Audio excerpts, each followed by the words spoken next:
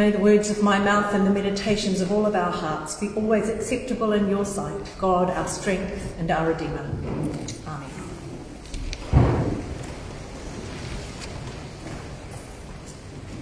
There's a story told about St. Lawrence. He was a deacon in the very early church, and along with other Christians of that time suffered persecution under the Roman Empire and was brought to trial and was martyred. When he was brought before the authorities, he was commanded to bring the treasures of the church. As a deacon, as well as being responsible with others for the care of the vulnerable ones in the community, he was also responsible for the resources that the church owned. And the authorities wanted to take those resources. So they told him to bring the treasures of the church here. Lawrence, being a man of God's kingdom, went out and gathered all the poor people that he knew and brought them to the emperor. And he said, "These are the treasures of the church." Today's gospel reading is one of those ones that it's very hard to find the way through. There are lots of things that don't quite add up. It's a little bit like on Friday when we were doing the crossword down at Hanger, and there was a word there that we had to find with 6 letters in it, and the clue was astute. Eventually, we came up with the right answer. It fitted the other words, but we weren't very happy with the solution. The answer was shrewd. Now, the word shrewd tends to have negative connotations, conveying someone who's crafty and sly and does things in a nefarious way, whereas astute usually has a more positive connotation with qualities like discernment and wisdom.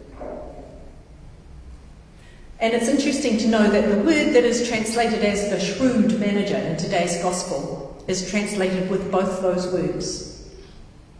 So perhaps, even though we tend to think of this character at the centre of today's story as being a person who we would consider was unethical, perhaps indeed the story is told as to him being someone who was astute, wise, discerning. It is hard to reconcile the story of the shrewd manager with the gospel that Jesus taught about God's kingdom being about self-giving and humility, where wealth and status are not to be valued. So why does Luke include this story in his gospel? Well, to begin with, a little thing that I noticed is how finely crafted Luke's gospel is. Everything has its place. To begin with, this story is a bridge between the story that comes directly before it, the story of the prodigal son at the end of chapter 15. So after that story, and before the next story, which we'll have as our gospel next week, which is the story of the rich man and Lazarus, the rich man who paid no attention to Lazarus, who was poor, and then in the next life they had a very different situation. I won't spoil the story. Like the prodigal son in the preceding story, the dishonest manager is described as having squandered what was entrusted to him. And then, like the story of the rich man and Lazarus which follows, this parable begins with the phrase, "There was a rich man." So, we know that these stories have something to do with wealth and money. But actually we need to stop and think about who Jesus was addressing with these stories. In fact, the very next verse after today's gospel says, "The scribes and the Pharisees liked money." So we know that he was speaking into that piece of their character. But much more we know from the exploring of those other stories that come on either side of today's gospel, that Jesus was addressing the religious leaders in their criticism of him for spending time with outcasts and sinners. These religious leaders consider these sinners and outcasts, these tax collectors and prostitutes, to be the very last in the kingdom of heaven. Even worse, that Jesus, by associating with them, will become tainted, that it will put him out of relationship with God and God's people. Jesus in these parables, including today's, is challenging their worldview, turning it upside down and saying all are welcome, even the rogues and rascals. Central to the story, of course, is the fact that the rogue had no authority to go and do what he did. He went off and changed all of those dockets of debt, cancelling them or cutting them down. It was outrageous behaviour. But Luke has been telling us that Jesus' behaviour was also outrageous. He's been going around forgiving people and healing those who don't deserve it, welcoming sinners and declaring God's forgiveness to everybody, regardless of who they are and what they've done. Jesus, indeed himself, is kind of a rogue in the system. So perhaps by using this story, Luke is trying to show us just how scandalous Jesus seemed to these people by scandalising us. It is likely that this story of the rogue manager was a popular story of Jesus' time. And Jesus took that story and used it to confront his opponents. He is like the rogue whom the religious leaders accuse of being unauthorised to forgive debts. But Jesus asserts that he does this with God's approval. Just as the master who praised the sacked manager just as the master praised the sacked manager, so Jesus claims that God will approve this ministry and this radical generosity. God is that generous, and Jesus is his legitimate agent. You could say that Jesus is asserting the roguery of grace. The parable is defiant. In the face of criticism that Jesus has been receiving, he is subverting the normal values which determine who is valuable and who is not. He is saying there is no such thing as someone who is more valuable than someone else. Even the rogues are valued by God. Of course, today's gospel doesn't want to affirm the use of money to oppress people. Jesus knew that many people of his time were oppressed by systems that had taken away their land and their employment and their property. He knew what was going on. He was also addressing in this story those issues, because the proclamation of the kingdom was meant to be good news for the poor, was supposed to bring them blessing. Of course, when we hear the word blessing, we often think of external things. And in fact, in the time of Jesus, people considered that good fortune was a sign of God's blessing. And those who were poor and those who had little were in some way cursed by God. But again, Jesus is turning this idea on its head. Blessing for him is giving us the resources to be able to stand in that place of belonging, in that place of welcome and forgiveness, and to be able to relate to one another, not seeing ourselves as poor or rich, but simply as God's children who care for one another. Jesus points out that the children of this world are more shrewd with money than children of the light. And so in this statement, there is the reminder to walk in the light.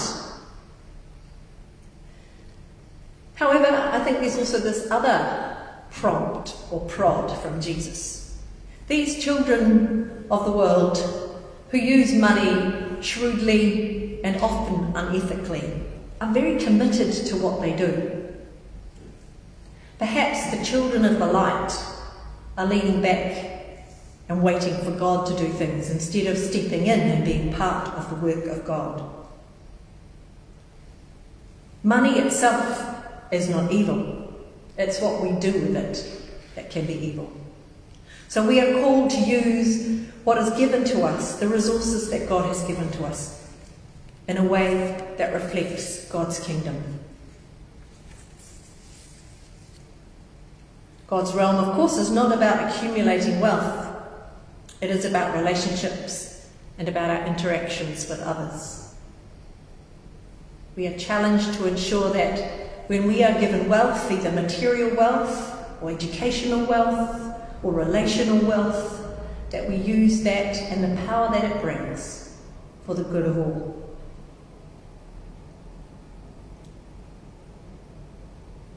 Wealth and exploitation are not simply a moral issue for us, but also something central to the gospel, because they are so often used as an excuse to write people off. No one is to be written off. All can receive the divine grace that cancels out prejudice and judgment. Those things that we do day by day by day, which cut us off or others off from God's love, even those things are written off by the roguery of divine grace. We do not have to become good to be part of God's realm. We simply have to accept that this is whose we are. And in stepping up and saying we are God's own and we choose to live in partnership with this God of roguish grace, it will mean that we come face to face with the other gods that seek to lead us in a different direction. So I want to come all the way back to that first story that I told you, the story about Lawrence and the treasures of the church. In our readings today, we hear that God lifts up the poor from the dust and the needy from the ash heap. And we hear in our epistle reading that we are to pray for all, including kings and those in high positions. It's very easy for us to become polarised, to either be seeking to be lifted up into places of status in our society and be seen as good and righteous, to seek those things which the world considers powerful and bringing us status. Or we can decide that's not right, that's not for us. We, like God, befriend the poor, and we're going to turn our back on all of that and be amongst those who are vulnerable only. But that is not the realm of God. Yes, those who are vulnerable have very important lessons for us to learn. We have important lessons to learn from our own vulnerability about being God's own. But everybody is at the table. All are welcome and forgiven. All have the gift of grace. So my final challenge is for us to think about maybe the rogues in our lives, or the people who we find it hard to love. Those people who we would write off. Those people who we might catch ourselves agreeing with others are either a waste of time or are too wicked for us to consider one of God's children. And to notice that reaction within ourselves. And to ask ourselves and ask God's Spirit, what is it that this person may have to teach us about God's grace today?